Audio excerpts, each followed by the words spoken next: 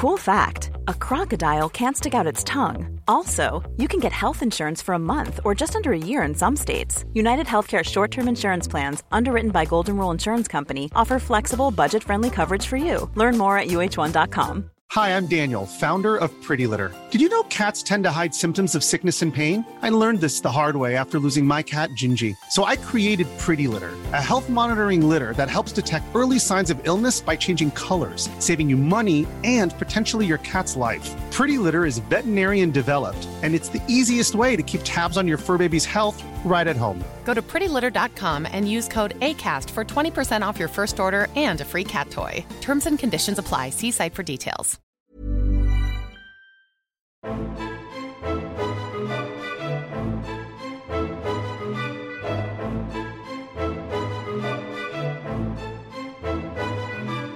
Hej och välkomna till Anja och Julias podcast, avsnitt 64. Woho! Anja, jag ska inte johoa längre. Ja, jag vet, det var länge sedan så jag kunde liksom inte låta bli. Det bara kom. Var sitter du? Jag sitter här på Male och blickar ut över vattnet. Var sitter du, Anja? Vi har hetskört från Södra Langenö in till stan, men det tar ju bara 30 minuter. Körde du, Anja? Nej, faktiskt inte, för Theo sa, nu är det så jävla bråttom, va? Vi ska rigga upp också, vi ska rigga upp inför podden. Så att nu är det så jävla bråttom, så nu kör jag. För när det är bråttom då är det ingen idé att jag kör, för det, då kan det bli fel. Som jag har lite låg stresströskel, kan man lugnt säga. Så att, men kör du långsammare då när du blir stressad? Nej, jag kör nog för fort och gör en massa misstag. Så du måste vända om och köra tillbaka och... Ja, eller det blir liksom en trafikfara skulle jag vilja säga, eftersom jag är en sån oerfaren förare. Jag ringde nämligen Theo häromdagen. Och då sa han, vet du vad Anja gör? Jag bara, nej, hon kör bil på motorvägen. Då blev jag sjukt impad alltså. det är min värsta gren, motorvägsgrenen. Det är verkligen det lättaste, tycker jag. Jag tycker det är jättesvårt i rondeller och inne i stan och in i alla tunnlar runt omkring Stockholm, tycker jag är vidrigt. Och så kommer man ut på motorvägen, är som en befrielse. Nej, fy fan. Folk kör ju så jävla snabbt och tränger sig in och kör ju bara rakt fram, Julia. Ja, men det är ju bil. Alltså hade det bara varit jag på motorvägen, Anja, så hade det väl varit som en dröm. Men det finns en massa andra jävla puckon där som man inte kan lita på. Som rätt som det kör om. Och som är helt odödlig. Jag är nämligen väldigt dödlig. Extremt dödlig är jag, Anja. Och alla är som... Jag kan känna att du har samma känsla inför de andra bilisterna som jag har inför getingar. Jag menar, de är ute efter dig, de andra bilisterna. De kör om helt plötsligt, säger du. Och de bara räknar med att det är jag som ska väja. Så ska de mörsa sig fram i 150 och bara på infilen igen också. Ja, men vi släpper det, Anja. Ja, vi släpper det där ämnet. Jag har varit på Mallorca. Ja, låt höra. Ja, men det började så himla bra. Jag frågade en kompis om jag fick hyra hans och hennes lägenhet. Och då sa den här mannen bara att nej, det får du inte. Jag vill inte blanda ihop business och privatliv, men du kan få låna den. Det var ju väldigt snällt. Så att vi kommer till Mallorca och ska på ett 50-årskalas. Jag och min man och våra 2 barn. Ett 50-årskalas som ska pågå i 3 dagar. Shit, vem var det som fyllde år som hade råd att ha... Anders Butta Börjesson. Han är ju en i vårt matlag. Så han är väldigt nära vän. Och han har lägenhet på Mallorca. Och vi kommer så här, du vet, så det skaver lite så att vi ska komma precis i tid och slänga in våra grejer och hinna till den här baren som är uppsamlingsplatsen. Så alla som är gäster har hyrt olika lägenheter och sådär då i närheten, och så samlas ni på en bar till att börja med? Ja, det var ju väldigt många par som kom utan barn som såg det som äntligen får vi lite tid tillsammans, du och jag, älskling. Men jag kände att jag var så trött på det kalla, tråkiga vädret, så jag sa till Stoffe i januari att kan inte vi bara boka en resa i 10 dagar och vara borta, du och jag, barnen. Så vi hade barnen med oss. Så vi kommer och så hittar vi inte den här lägenheten som vi ska till. Taxichauffören säger bara no, it's no morada dos. Och vi bara, men det är inte här, nyckeln funkar inte. Han bara, synd för er, hoppa av. Vadå, vänta, ni hoppar av på ett ställe och så provar nyckel och så kom ni inte in, eller vadå? Nej, precis så var det. Och han säger, men det är här, det finns ingen annan adress. Så vi då i den här hetsen, för nu skulle vi varit på festen för en halvtimme sedan och Butta sa, kom inte för sent. Och kommer ni för sent så kom max 50 minuter, för sen så är ni körda liksom. Som att vi skulle iväg vidare någonstans. Så vi har lite smått panik. Stoffe sitter i luren och försöker förstå vad det här är. Och har min telefon för att se på kartan samtidigt. Och smackar min telefon i marken. Så att glaset går sönder på iPhonen. Fy fasen. Och du vet, jag fick sån panik. Jag kommer från denna arbetshets från Sverige. Och ser min älskade mobil som jag skyddar med mitt eget liv krossas av denna oansvariga man som är min man. Så jag börjar storgråta som ett litet barn. Visste inte jag att du var så fäst vid den, Julia? Det har inte jag fattat. Det har inte jag heller fattat förrän jag gick sönder, Anja. Det är din lilla bebis. Min bebis. Men sen måste jag ju helt ärligt säga att det var gudomligt att vara mobilfri. För jag kunde inte röra den, för då fick jag glasflister i fingrarna.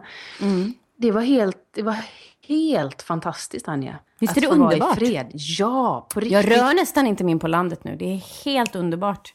Well done. För det, ja. Så sen så då hittade vi till slut Moradados.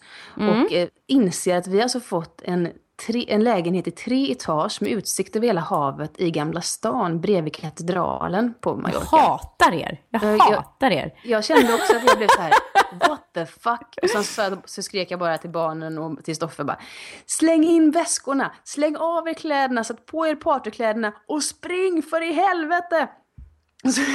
Men hur hade ni fått den här lägenheten? Vi måste stanna vid det. Ja, men vi fick ju låna den då. Vi fick inte hyra den, utan vi fick låna den av 2 vänner som har den här lägenheten på Mallorca.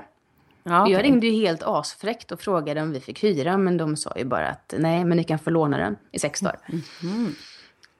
Så kommer vi till festen och hinner precis in genom dörren när vi hör, ja, och den sista i den här gruppen är Tilde Wolter. Det är min dotter. Jag bara, Tilde, spring upp på scenen!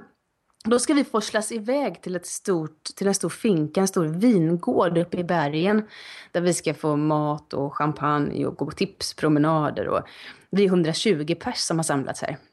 Lite som på den här invigningsgrejen i Tyrolen. Var du med då? Nej, jag kom senare. Då fick vi också vara på den här vingården. Och så fick man typ gå på en tipspromenad och smaka på viner. Det är liksom, det är Europa, det är EU verkligen, man känner det. Ja, och det är så mustigt och färggrant och det var liveband och alla var glada liksom. Och men är han miljonär, den här killen? Det är miljonär. Alltså om man har 1 miljon. Är det du menar? Ja. Jag tror att han har 1 miljon. Ja, mer. Man kan bli jätteavundsjuk på det. Men han är också en sån här som har ett stort umgäng och som satsar pengar. Han verkar väldigt generös. Ja, extremt generös. Och så i den här bussen då, vi blev indelade i grupper, vi 120 pers som var på festen. Och skulle lära känna varandra på väg i bussen upp till vingården. Och jag kommer i samtal med en kvinna som heter Monica. Och hon säger så här, vet du hur arvslagen går till här på Mallorca, Julia? Så nej. Förr i världen så var ju döttrar ingenting värda. Det känner man ju igen från Europa. Där man ju läst i alla tider att söner är mycket mer värdefulla än döttrar. Så blir det så här, nu kommer en sån här lång historia om synd om kvinnor igen. Och det är det ju verkligen på många ställen.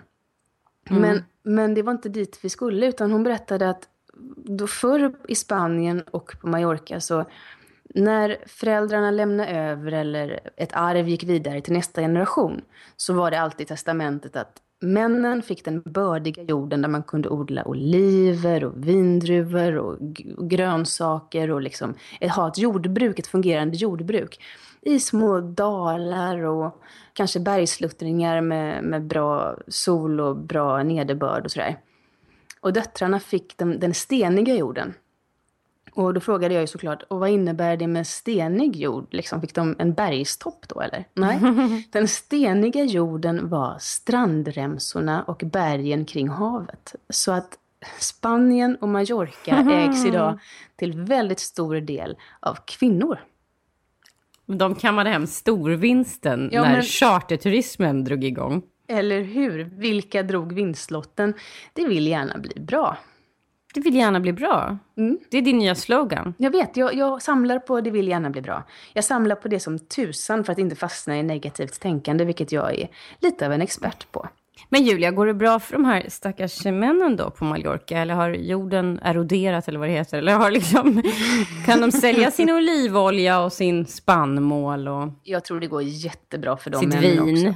Alltså, om man tänker på all god kava, alla fantastiska olivoljor, citroner, apelsiner, de råvarorna som finns där, så är det helt magiskt. Det är gott att käka en citron nästan rätt upp och ner, fast det är så jävla surt så att man skrynklar ihop fejan liksom. Så jag tror det gick bra för männen också. Det var bara en liten sån här solskenshistoria med tanke på hur mycket av världen ser ut idag. Men sen stannade ni alltså där i flera dagar och solade och badade när det var så här 10 grader i Sverige? Ja, men vi gjorde ju det. Och det var väldigt välbehövligt för kroppen och själen och mina leder och hela mitt jag. Och framförallt jackpotten är att mobilen gick sönder. Så tack kära make för att den smashades. Jag blev nästan sur när han fixade den som kunde laga mobiler på Mallorca. Och sätta på nytt glas, för sen så var jag ju fast igen. Det känns så ensamt nu. Konstigt nog, för mobilen ska ju vara kommunikativ. Men jag blev så här nåbar igen. Stackars dig där, Julia. Det är som bara på Mallorca. Ja, men det gör ont i mig när du berättar det här. Jag ska säga att jag får nästan så här kräkskänslor och det knyter sig i magen. För jag blir så jävla avundsjuk för då var det så kom vi springande och så var det en etagevåning i Gamla stan. Jag blir så här, vad heter det? Dr. Jekyll. Fy fan. Nej, men för att min semester började ju helt vidrigt tycker jag. Min son var skadad. Ja. Min dotter kunde inte sova för hon hade sett skräckfilm för första gången i sitt liv. Så vi var uppe halva nätterna. Jo. Och det var vädret från helvetet i Stockholmsregionen. Och Theo hade inte semester än. Vår nya stuga i skärgården var inte i ordning gjord, så vi kunde inte vara där. Och det vi bara satt hemma i den här jävla lägenheten den där första veckan. Och jag bara kände så här att mitt liv rann bort tillsammans med regndropparna mot fönsterrutan. Och det var bara hemskt. Jag fick sån ångest. Just för att både du och jag har jobbat lite för mycket. Det finns faktiskt några av er lyssnare som har hört av er också och sagt att ta det lugnt liksom. Jobba inte så hårt. För det har vi berättat ganska mycket om i podden. Och jag kände att nej, men jag klarar inte det här. Jag kommer inte klara det här, Julia. Jag kommer få bli inlagd på psyket. För jag hade bara väntat mig att när jag blir ledig då är allt frid och fröjd och vi bara ligger och badar hela tiden. Och det är sol. Förväntningar. Och så låter det som att du hamnade hemma i laga frukost, lunch, middag, hitta på stimulerande saker och vara allt i allo.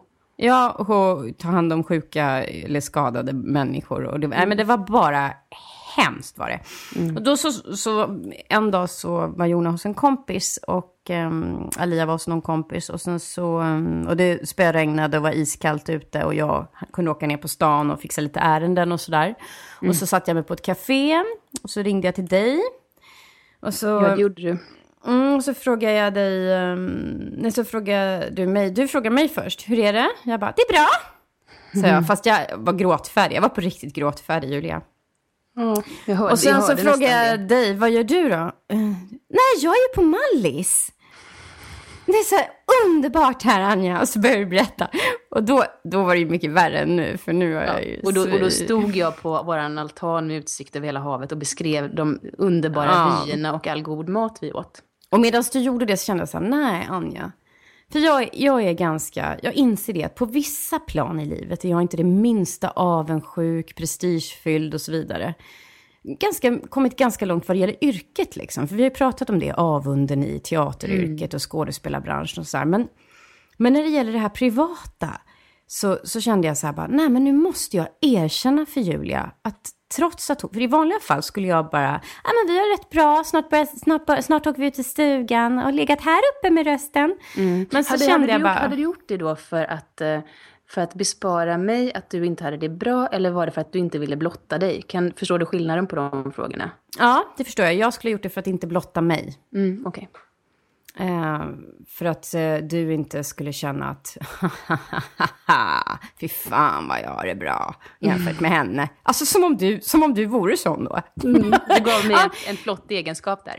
Eller hur? Ja.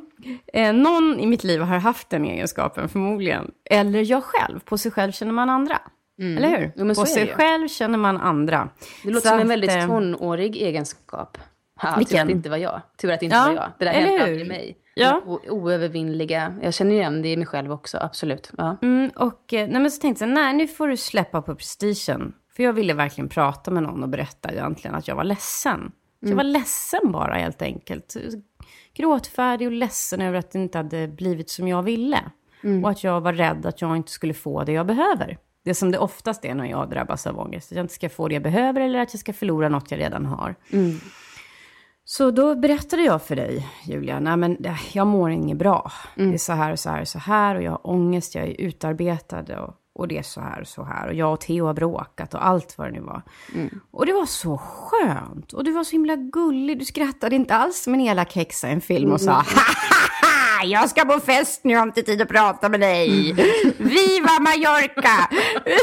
Viva España! Utan det var och så kastanjetter i bakgrunden. Förlåt, det är bara kavan som kommer in. Lite machéghost. Vänta, Stoffe älskling, sluta. Just det. Inte mer massage nu, jag pratar med Anja om du är lite ledsen. Nej, men... Vad vidrigt. Det är min bild av kvinnor.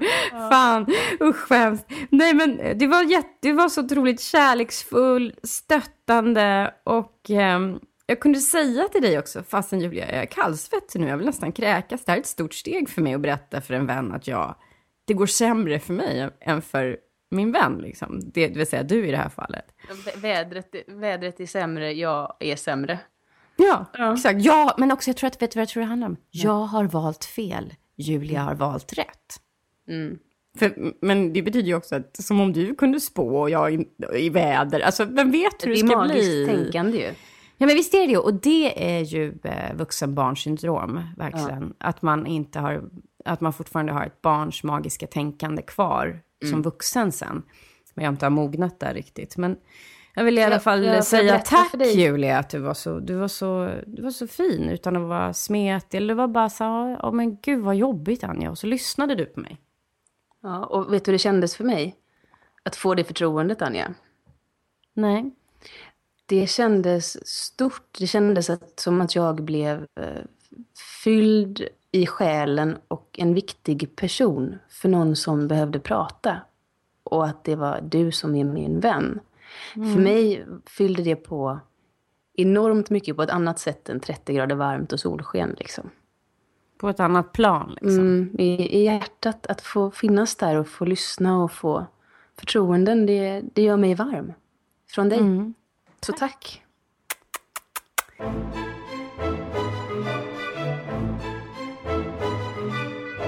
Vet du vad som hände sen då? Nej. Sen, jag vet inte om det var en följd av det här. Eller vad det var. Men jag drömde i alla fall en massa drömmar sen. Och i alla fall den ena kan jag ju då direkt koppla till det här. Berätta. Och när jag jobbar mycket och sådär, Julia, då drömmer inte jag så mycket. Nej, inte jag heller. Nej, och sen på semestern när man får slappna av, då är det som att bearbetningsmaskineriet drar igång liksom. Och då kommer drömmarna. Så jag drömde att du hade klippt dig i en kort rockabilly-frisyr.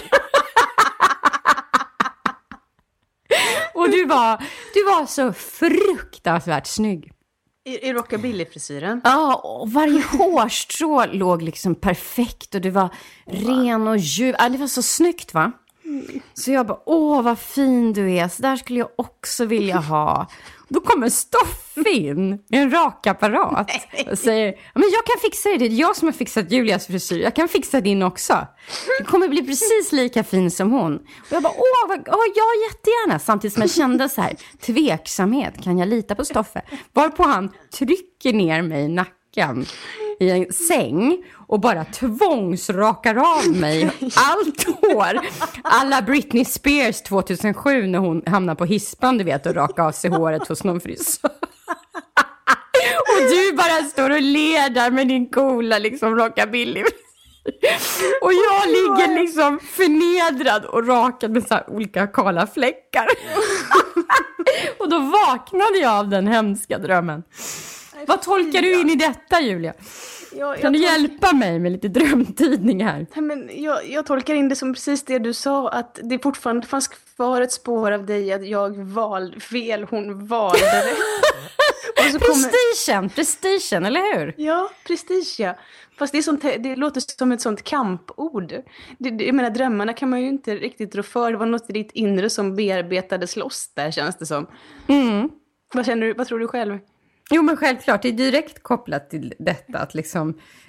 men det är så roligt, Stoffe var så våldsam och elak. Allt är Stoffes fel. Han förstör din mobil, han rakar av mig i håret. Jädra Stoffe. Jävla skit också. Men jag kollade upp lite drömtydning som jag alltid faktiskt har tyckt är lite hokus pokus när det kommer till drömtydning, så är jag sådär... Ja, drömmer du så betyder det att du ska dö. Drömmer du så betyder det att du kommer vinna pengar. Ja. Eller du ska träffa en man eller en kvinna. Eller olika väntar bakom hörnet, har jag fått läsa många gånger i min drömtydning. Nej, vad hemskt. Men apropå det du sa om magiskt tänkande, då blir det ju lite så här: oj, jag drömde det här. Och så blir det magiskt tänkande, eller hur? Och så manifesterar man det i en drömtydningsbok som ska vara universell för att alla ska tolka sina drömmar likadant. Precis. Men att tappa eller förlora håret på något sätt, det är att man håller på att förlora något i sitt liv. Det skulle man ju då kunna tolka positivt, att jag förlorar den här sidan av mig själv där jag håller upp en fasad gentemot andra, och i den blir jag naken och sårbar, eller hur? Ja, Karl, det låter vackert, det tror jag på. Ja, men sen var det någon annan då var det liksom att... jag då skulle vara rädd att förlora min sexapil och min virilitet. Så du var då full av sex. Men det kan man också tänka. Nere på Mallorca, brunbränd på terrassen, 2-våningsterrassen med dina rika kompisar. Anja, du full av sexapil. Lite också här. Ja, men det var ju inget inre, var det ju så här. Anja. Nej, det är sant. Men blek då, som en drottning. Blek som en drottning. Ja, eller så här blåaktigt, lite småröd på nästippen och inga ögonbryn kvar. Så kan man också se det. Ja, så kan man se det om man är självkritisk som du, inte ser verkligheten. Men och sen så var det en annan då som sa att det är en förlust. Att hår står ju för styrka och ungdom och liksom frisk hälsa. Så att det är en förlust av styrka, kontroll i en viss situation. Och det var ju lite att det jag har trott gör mig stark då, att jag skulle säga att den här vinnargrejen i mig, inte vinna tävlingar, men att liksom det går bra för mig, jag är bra det här, som jag är så trött på egentligen liksom.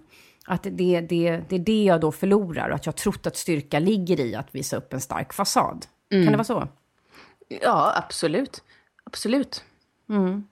Sen nästan att så drömmer jag att jag har någon slags... det finns en fisk som ser ut som en liten nål. Jag tror den heter nålfisk eller något sånt där, du vet. Ja, jag tror jag vet vilka du menar. Med pyttesmå ögon längst fram och alldeles lång. Och en lång trut liksom. Ja, just det. Ja. Man brukar se dem lite vid bryggor och sånt där. Framförallt i Västsverige, tror jag. Och Theo älskar dem där. Han brukar alltid säga vad de heter, och så glömmer jag bort det igen. Ja, vi kallar dem för nålfisk. Ja. Nålfisk kallar vi dem för. Och jag hade tagit in på Clarion Post. Du vet, det här underbara hotellet i Göteborg, där vi bodde när vi spelade in Sune i fjällen. En plats som du ändå är väldigt, som du är väldigt positiv inför. Ja, fantastiskt. Men Clarion Post var Dramaten. Nej. Ja, fast det var ändå bra liksom. Och jag jobbade där igen. Ja. Och, men det var så jädra jobbigt för att mina naglar höll på att förmultna och ruttna. Och då fick jag plötsligt syn på nosen på en sån där nålfisk. Att det var den. Det var en sån lång jävel som liksom var inne bland mitt skelett där. Och skitäckligt. Nej. Och tittade ut under min nagel. Jag försökte dra ut dem där. Och jag visste att jag snart skulle ha föreställning. Jag måste ta mig till syster Else. Syster Else har du berättat om här i programmet. Både du och jag har ju haft med henne att göra en hel del. Framförallt du som har varit där så länge. Hon är pensionerad nu och var liksom... Dramatens hjärta, kan man säga. Ja, på vilket sätt då? Hon fixade läkartider till alla. Hon tog hand om jättemycket ångest. Hon var en samtalspartner. Hon var lugnande. Hon höll hemligheter. Hon ordnade och fixade och såg alla. Och jag menar, alla tekniker, rubb och stubb, hela personalen blev omhändertagna av syster Else. Hon var fantastisk mot mig också de gånger jag var där. Alltid att hon såg en och hjälpte en liksom. Så jag måste ta mig till henne liksom, för att få bort den här jävla fiskarna som höll på att äta upp mina naglar. Vad äckligt, Anja. Och så tog jag någon pinne och försökte kreta ut dem liksom sådär. Och ut ur huden som bara ruttnade. Och kan man applicera det här på det som hände mellan dig och mig? Eller Stoffe är nålfisken, han bara smaskar i sig. Men vad Stoffe gjort mig? Vad pratar så jag träffar honom. Nej, det tror jag inte. Men det kanske var en känsla som höll på att äta i dig. Så tappa naglarna betyder att i en drömtidning står det så här, Julia. En vän sviker. Jaha. Du svek mig och åkte till Mallorca och hade det bra. Lämna mig i regnet. Vilket jävla as jag var. Det kan vara barnet i mig som drömde det här. Och kanske om man tolkar det så. Ja. Sen finns det en annan drömtidning som betyder positiva förändringar. Ja. Yeah. Ja, säger någon då. Det är också så typiskt i drömtidning att man ska vända något som i drömmen är fruktansvärt ångestfyllt och sådär. Det är positiva förändringar. Det tror man ju aldrig på då. Nej, fast å andra sidan, om man drömmer om det. Om man drömmer en ångestfylld dröm. Jag kan ofta drömma att jag förlorar min man eller att han lämnar mig eller att jag lämnar honom och bara ångrar mig. Ja, jag har drömt det flera gånger. Och när jag vaknar så är jag så oerhört tacksam över det jag har. Det är som en påminnelse om... En annan verklighet som skulle kunna vara din. Just det. Men som tur var bara var en dröm. Ja, så kan det ju vara. Så kan det ju vara. Men... Och sen så var det något om att nagla sig fast vid saker. Att man har släppt något man är fixerad vid. Jag har släppt min prestige. Men sen drömde jag igen då, nu kommer sista drömmen, något vidrigt att jag tappar tänderna. Har du drömt det någon gång? Det är ju ganska... Jag drömde den jätteofta förut. Den är vidrig. Du, berätta om någon sån dröm, för de är ju vidriga och alla människor tycker det är vidrigt. Och det är för att vi vet att det måste ju vara nedärvt att när vi tappade tänderna förut så var vi ju på väg mot döden. Liksom. Vi kunde tugga vår föda liksom. Ja, vi fick inte oss föda. Nej, jag drömde det förut väldigt ofta. Jag hade ju problem med mina tänder. Vad är förut för dig då? Ja, förut det är nog 5 år sedan jag drömde det sist. Att jag tappade tänderna och de var lösa och trillade ut. Jag försökte sätta tillbaka dem och de bara ramlade. Vidrigt. Att det plötsligt bara är löst. Och det var precis det jag drömde. Att det bara framtänder och allting bara liksom så här. Och utan att ha inga indikationer på det innan i drömmen som handlade om något vanligt liksom. Plötsligt när jag står och pratar så är alla lösa liksom. Och då säger drömtidningen att dagen innan så har man då varit med om en situation där man inte har satt de gränser som man behöver för sin egen hälsas och välmåendes skull liksom. Det kan ju vara då kanske att jag hade bråkat med Theo eller någonting. Ja, för jag läste någonstans då när jag drömde det ofta att en olycka väntade dig runt hörnet, stod det i min drömtydningsbok. Så jag valde att inte tro på den. Nej, för det finns även en här som säger närståendes död. Ja, nej, det tror jag inte på. Däremot så kan det nog ligga någonting i det att inte sätta upp gränser. Det tror jag mer på. I och med att det är någonting man gör med munnen och ord liksom. Ja. Kan det ju vara. Ja. För att, jag vet inte. Men sen är det en annan där det står att det är en positiv förändring på gång. Stora förändringar i ditt liv. Ja, det är en stor förändring att bli av med alla tänderna. Onekligen. Ja, och sen så är det då den vi var inne på först. Tänder har med status att göra. Ja. Eller vi sa inte status, men vi sa det har ju i alla fall att göra med livskraft att göra. Ja. Och så bra tänder då är man rik, dåliga tänder då är man fattig. Och du var då med dina rika kompisar på Mallorca och jag satt och kände mig i alla fall solfattig här hemma i Sverige. Ja, tyvärr är det ju en klassfråga om man har råd att ha fräscha tänder eller inte. Jag trodde du skulle säga att tyvärr är det en klassfråga om man har råd att åka till Mallorca i Gamla stan. Jag bara väntar på det, sen blev det tandläkaren. Vilken tur. Anna, Gud. Du känner mig, du vet att jag aldrig skulle ens känna de sakerna. Ja, tyvärr. Och ändå sitter du och väntar på det. Nu kommer det. Ja, men det är ju fantastiskt att jag har det här. Det här är så, nu svettas jag igen. För det här är någonting, du vet när man går i terapi eller gestaltterapi eller så här, grejer som vi båda har gjort, du och jag. Så här, vi har ju fått mycket hjälp, du och jag, för att stå på benen igen. Vilket är fantastiskt. Ja. Men vad skulle jag säga nu? Jag kommer inte ihåg. Jag tappade det.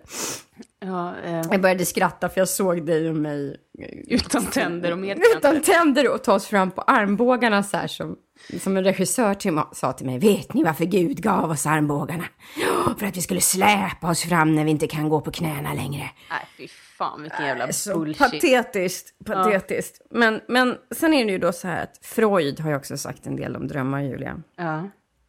Och han säger då att om man tappar tänderna så betyder det att man har en inbyggd rädsla för kastrering. Han var så jävla sexfixerad, Freud, måste man säga. Och han är hutlös liksom. Men jag tänker då att det kanske är, ja men det är väl det här med penisavundan då som han pratar om. Alltså, jag känner maktlöshet och oro över att du har så jävla mycket större penis än vad jag har. Den är så stor. Jag vet vad, den dinglar mot knäna när jag går. Den bara dunk. Och du har tatuerat så här Playa del Mallorca på den. Magaluf står det på min penis. Åk till Magaluf. Och det jag står där ledsen och sjunger eftersom jag alltid trott att jag ser ut som Orup. Nej, men du är mer som Poseidon på Götaplatsen. Man bara, vad tog den vägen? Ja, precis. Oj, vad liten den var.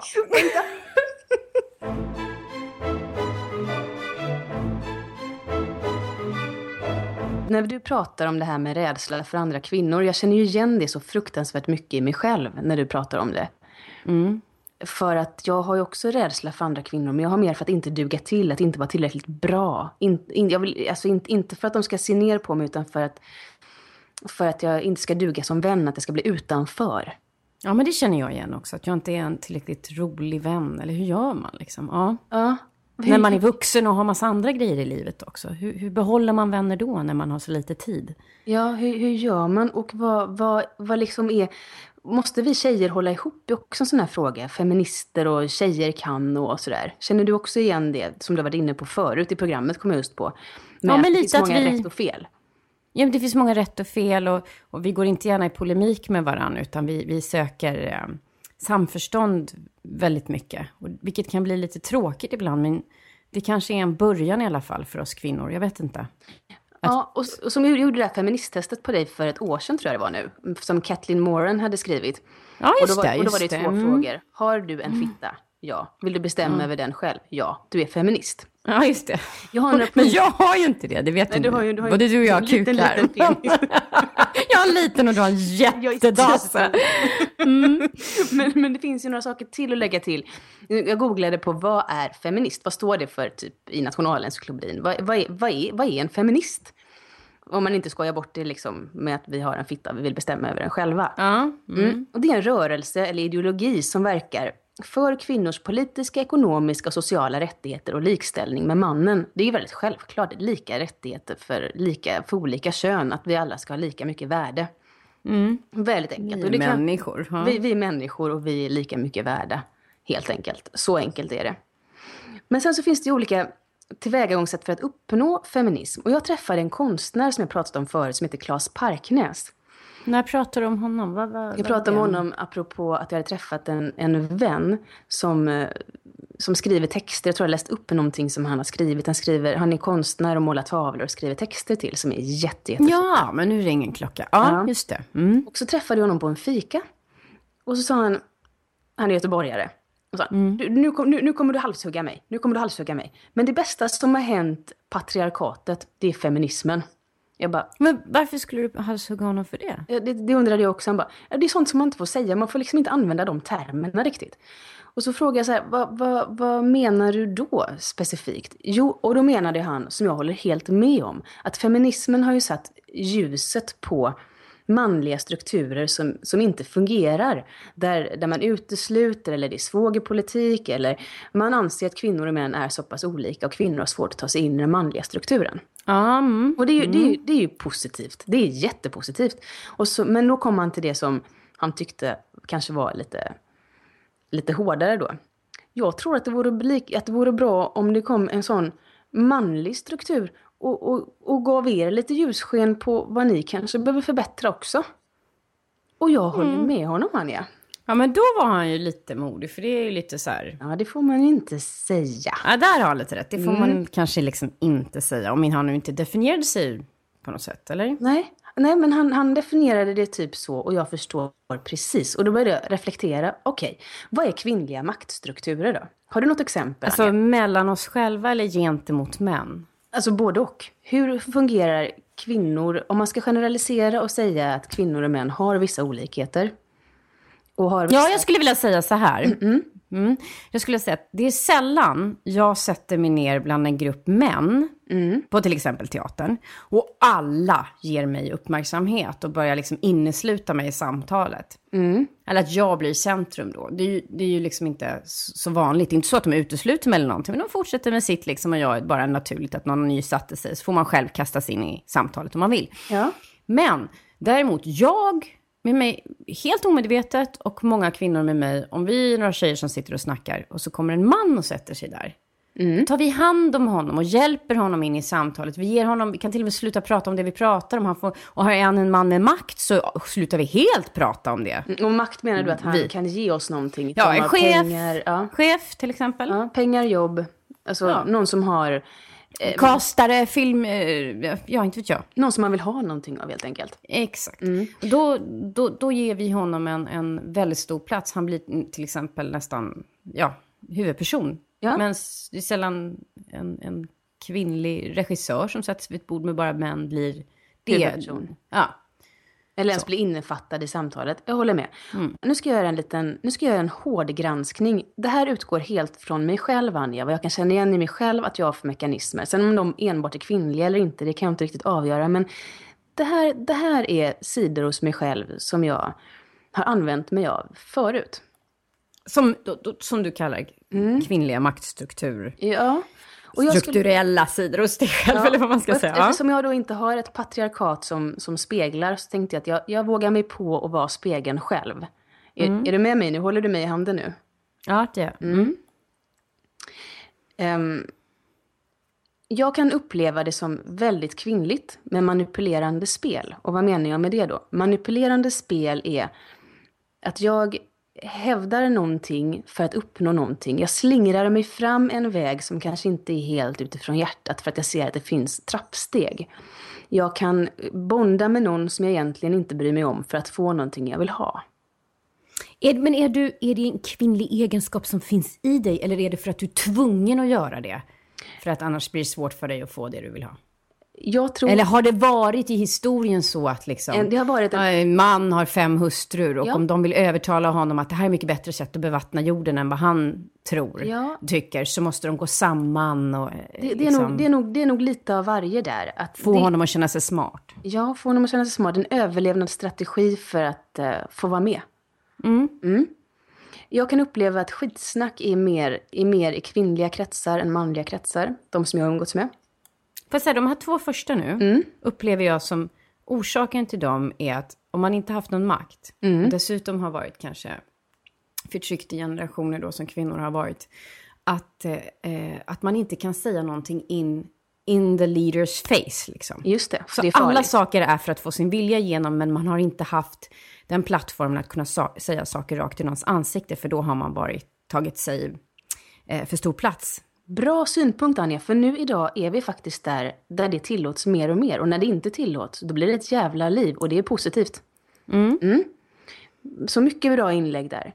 Jag kan uppleva att ältande är ganska kvinnlig egenskap. Att gnälla istället för att handla. Att hamna i offerpositionen. Att jag tycker synd om mig själv istället för att tänka, okej, vad kan jag göra åt det här? Eller kan jag göra någonting åt det? Jag har faktiskt läst någonting. Nu är det här jädrigt löst. Och jag vet att folk hatar biologism. Liksom när man börjar snacka om biologiska termer. Men jag läste någonstans om att det finns en nedärvdhet i oss. Att det kan vara helt fel. Men jag läste i alla fall en teori om att vi kvinnor, vi glömmer inte. Vi har behövt komma ihåg den där hannen. På steppen, honom kunde man inte lita på. Eller den där honan på steppen, henne kan man inte lita på. Nej, och vi måste komma ihåg det, för våra ungar kan vara hotade eller våra liv, alltså sådär. Men det kan ju vara helt halabaluba, men okej. Vi kör ju steppteorier här. Ja, vi kör det och vi kör på här. Vi skulle kunna få såna smockor nu, va? Men det här är ju ingenting vi vet eller står för, sådär att vi säger att så här är det. Det här är teorier. Och vi har varit inne på det förut i en annan steppteori om hur kvinnor beter sig svaga för smicker. Att jag kan bli en väldigt dålig skådespelare om någon smickrar mig för mycket. För då nöjer jag mig med något som jag faktiskt inte själv tror på. Där har du mig, bingo. Mig med. Vi är nog lite mer strategiska oftast. Vi tänker nog i längre tankebanor, tar kliv mer metodiskt framåt. Vi kastar oss inte så ofta in i en handling och bara leker med och ser vad som händer. Utan jag har ofta haft en tanke på att dit vill jag. Men det där är ju intressant, för jag har inte haft det så mycket. Nej. Jag vet att jag ska bli skådis och jag ska göra film och jag ska stå på de scenerna. Det har jag vetat. Men jag har i övrigt i livet så har jag ju varit helt halabaluba och inte haft några strategier alls. Jag har varit väldigt stolt de senaste åren över att kunna försöka säga till mig själv och till världen att jag vill bli mer strategisk. Att omfamna det ordet, för jag har sett det som något falskt. Att vara strateg är att vara falsk. För mig har det handlat om väldigt mycket kontroll. Att inte släppa någonting till livet självt. Att jag vill kontrollera... En brist på tillit. Ja, en absolut tillitsbrist. Och att jag tror att jag är centrum i världen. Istället för i mitt eget liv, jag är såklart centrum. Så var det för mig. Men du, om man då skulle vilja spegla det här och göra en motsatspol, hur skulle det se ut då? Om man istället för de här gamla tråkiga överlevnadsstrategierna som skapar rädsla i mig i alla fall, kontrollbehov och ensamhet. Hur skulle man då göra? Jo, så här tror jag.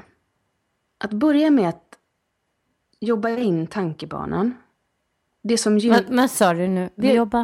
Jobba in tankebanor, att jobba in nya tankemönster, nya tillitsplatåer, nya grästuvor att hoppa på. Och då skulle man kunna börja så här, Anja.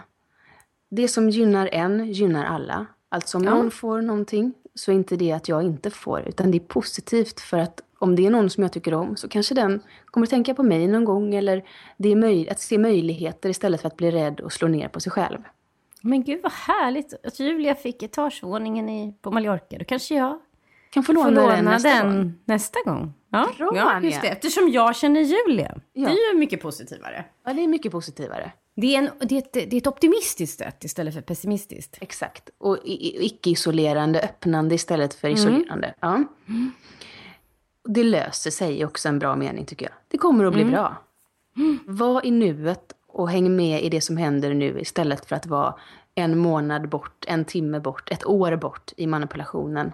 Att våga vara med i handlingen, det som sker här och nu, för att känna efter vad jag egentligen vill. Lyft varandra.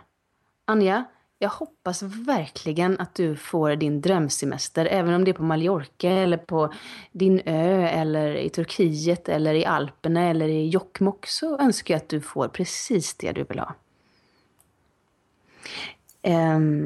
Dela med dig av dina erfarenheter istället för att gå och hålla på dem och tänka att nu ska jag hålla på den här för den var så bra lösning. Dela med sig av lösningar eller liknande erfarenheter. Om jag är avundsjuk på någon, att lyfta den istället för att dissa den, både inför den själv och inför andra. Inte snacka skit, alltså motsatsen till att snacka skit. Prata gott om människor. Och om man till exempel är svartsjuk. Man blir hatad om man är en sån här odrägligt positiv och glad. Vad härlig. Man blir inte positiv. Man kan ju berätta svårigheterna med allt det här. Man kan säga att oj vad det tar emot nu, men jag tror på att gå den här vägen. Och om till exempel jag drabbas av svartsjuka, om jag ser att det är en jättesnygg tjej som flyttar in granne med oss här och så trevlig och perfekt och har ett bra liv, och jag tänker att tänk om min man blir kär i henne, att gå och bonda lite med henne istället då, för att måla upp henne som en häxa som ska ta allting ifrån mig och förmodligen min man och mitt hus också. Jag kommer bli bostadslös och ensam. Att liksom... Det blir mer som en sån här öbo faktiskt. För de här öborna på Södra Lagnö, herregud så trevliga. Idag kom det förbi några och bara, vi kommer från vår stuga nu bara för att se vilka ni är. Hej och välkomna till ön. Alltså alla är sådär. Och alla kvinnorna ser ut som om de kommer förbi rosiga om kinderna med sina barn och välkomnar oss. Jag blir helt vimmelkantig. Och det är som att de är... Jag blir nästan lite rädd, för de är helt underbara. Och det är som att de har en kanellängd inne i ugnen och måste springa hem, för nu luktar det bullar där. Det var så här. Men det låter som en dröm, Anja.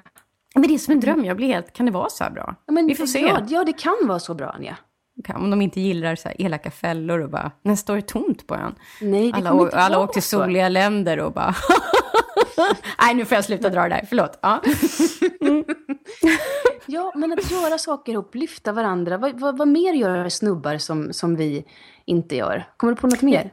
Nej, men det jag tycker verkligen är, och det finns ju inbakat i allt du har sagt, som jag tycker är ett grymt manifest du håller på och målar upp här. Ja. Men de som jag tycker att vi skulle kunna dela med oss av vår process mer, till exempel på jobbet. Dela med oss av det som är halvfärdigt. Ja.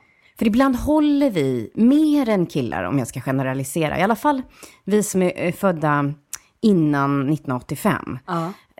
För att jag tycker att det är lite skillnad på tjejerna efter det. Och männen också för den delen. De är mer könlösa, eller jag på att säga. Nej, men det är inte lika mycket prestige. Nej. Och de delar med sig av sina halvfärdiga rollporträtt. Vad tycker du om det här? Kan inte du komma och kolla? De delar med sig av när de är mitt i en process i något jobb. Eller jag har en filmidé. Vad tycker du om det här? Men så jag skulle nog skriva ett helt manus färdigt och klart. Och ha en producent innan du berättade för någon. Exakt. Alltså det tror jag är jättestort. För då kan man ju också nätverka när fler blir delaktiga i mitt skapande eller ditt skapande. Ja, liksom. Det som gynnar en gynnar alla, dela med dig. Och sen en sak till som du sa, Anja, häromdagen, som var så jäkla bra. Alltså snubbar, de gör ofta saker ihop. Sportar, seglar. Ja, men vi går ner och spelar ett parti schack, eller vi spelar en match fotboll på korpen. Eller man startar ett korplag. Det är en av de största grejerna som vi kvinnor ska lära oss. Nej, men på riktigt, Theo har alltid haft sitt korplag. De spelar elitkorpen och gud vad de höll på. Och allt det där, ibland drar han på söndagar till Långholmen och lirar boll med lite andra människor som också kommer dit. Men nu är det ju så att det har börjat komma tjejer dit också. Och det är ju härligt. Det är liksom inte bara killar som samlas där. Nej. Men just om vi liksom bara ringer till Alexandra Rappaport och Sofia Elin, Anna-Karin och alla liksom bara... Vi drar upp ett korplag. Att ses liksom i görandet tror jag också är så här förlösande. För då måste man vara i nuet. Det tvingar en till nuet. Ja. Så Anja, vi ska möta våra rädslor. Vi ska KBT bort hela de här dåliga överlevnadsstrategierna. Och så ska vi börja lira korpfotboll. Kiddish. Vad ska vi heta? The Doers. The Doers. Yes. The Doers.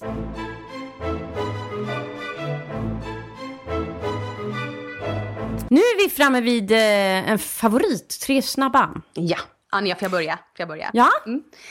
Då vill jag veta, vilken är din favoritsommarrätt? Vad vill du äta på sommaren?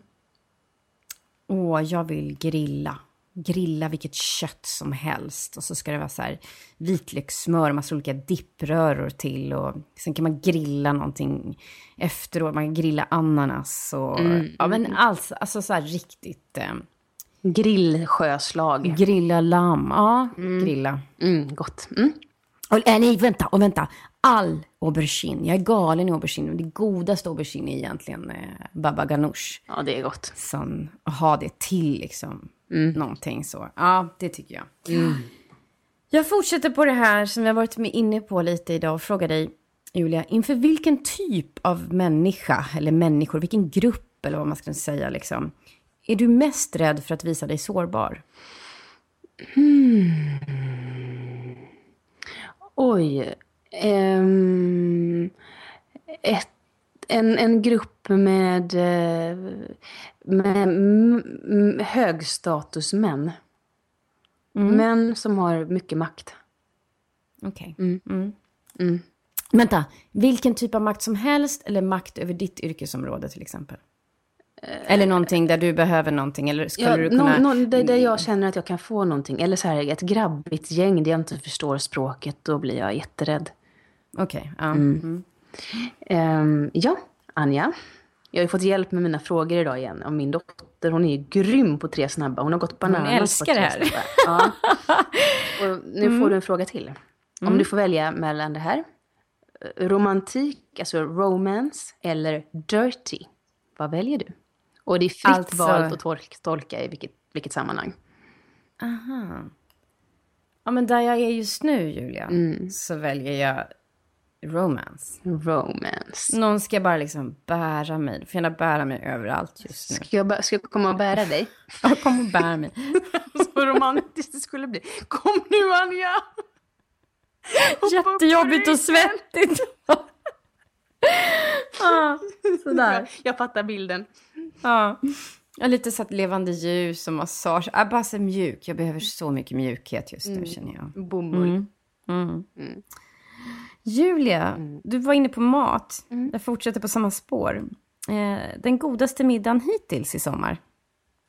En gång till, den godaste... Middagen hittills i sommar för dig? Jag har ätit så fruktansvärt mycket god mat, Anja. Jag kommer rulla fram i höst.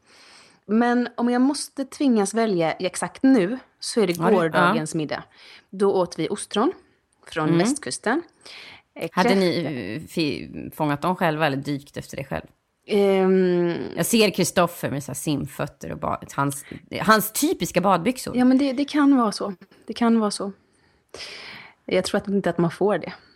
Nej, okej. Nej, det var inte han när ni var på Fiskekärka. Handla, förstår jag, ja. Ni åkte in dit, puttra in med båten.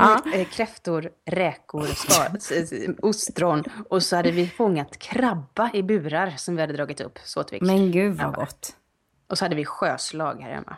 Vilken tur att jag inte så här favorit havets frukter. Annars hade jag blivit avundsjuk här igen nu. Ja, men jag sitter här och dreglar. Jag vill ha tillbaka det. Ja. Okej, Anja. Den sista frågan. Nu får du välja mellan att hoppa över Ronja-stupet, du vet det där, som helveteskapet. Eller stå öga mot öga. Snäll, jag tål inte dina händer på min kropp. Ja. Vet du vem det är? Det är Birk. Det är Birk. Världens sämsta replik. Ja, den är inte bra. Nej. Hoppa över helveteskapet som Ronja. Eller stå öga mot öga med Tengil.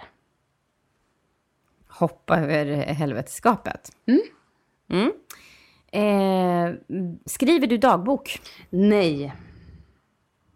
På A svarar jag B och sen nej. Men det är någonting som jag skäms för att det borde jag göra och jag skulle må bra av att göra det. Det skulle vara kul att ha. Men jag har inte den rutinen, Anja. Nej. Okej. Då vet vi det. Är vi klara då, Anja, eller? Det är vi. Ja, men vi ses på... Vi ses nästa vecka. See you next week. See you next week, darling. Tack alla kära lyssnare och tack Theo Holmer som klipper och producerar våra program. Tack. Och tack för alla mejl. Tack för alla mejl. Tack för alla mejl. Tack för alla hurrarop och alla hyllningar. Rigga na. Vi fick tiden tog slut. Ja, tiden tog slut.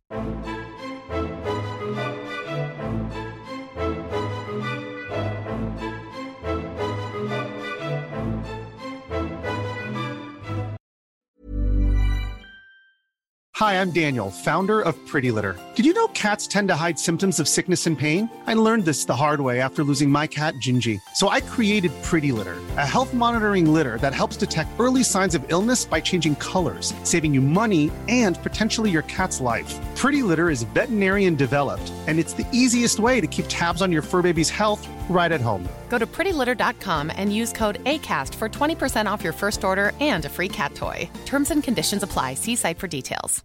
Imagine the softest sheets you've ever felt. Now imagine them getting even softer over time. That's what you'll feel with Boll & Branch's organic cotton sheets. In a recent customer survey, 96% replied that Boll & Branch sheets get softer with every wash. Start getting your best night's sleep in these sheets that get softer and softer for years to come. Try their sheets with a 30-night guarantee. Plus, get 15% off your first order at bollandbranch.com. Code BUTTERY. Exclusions apply. See site for details.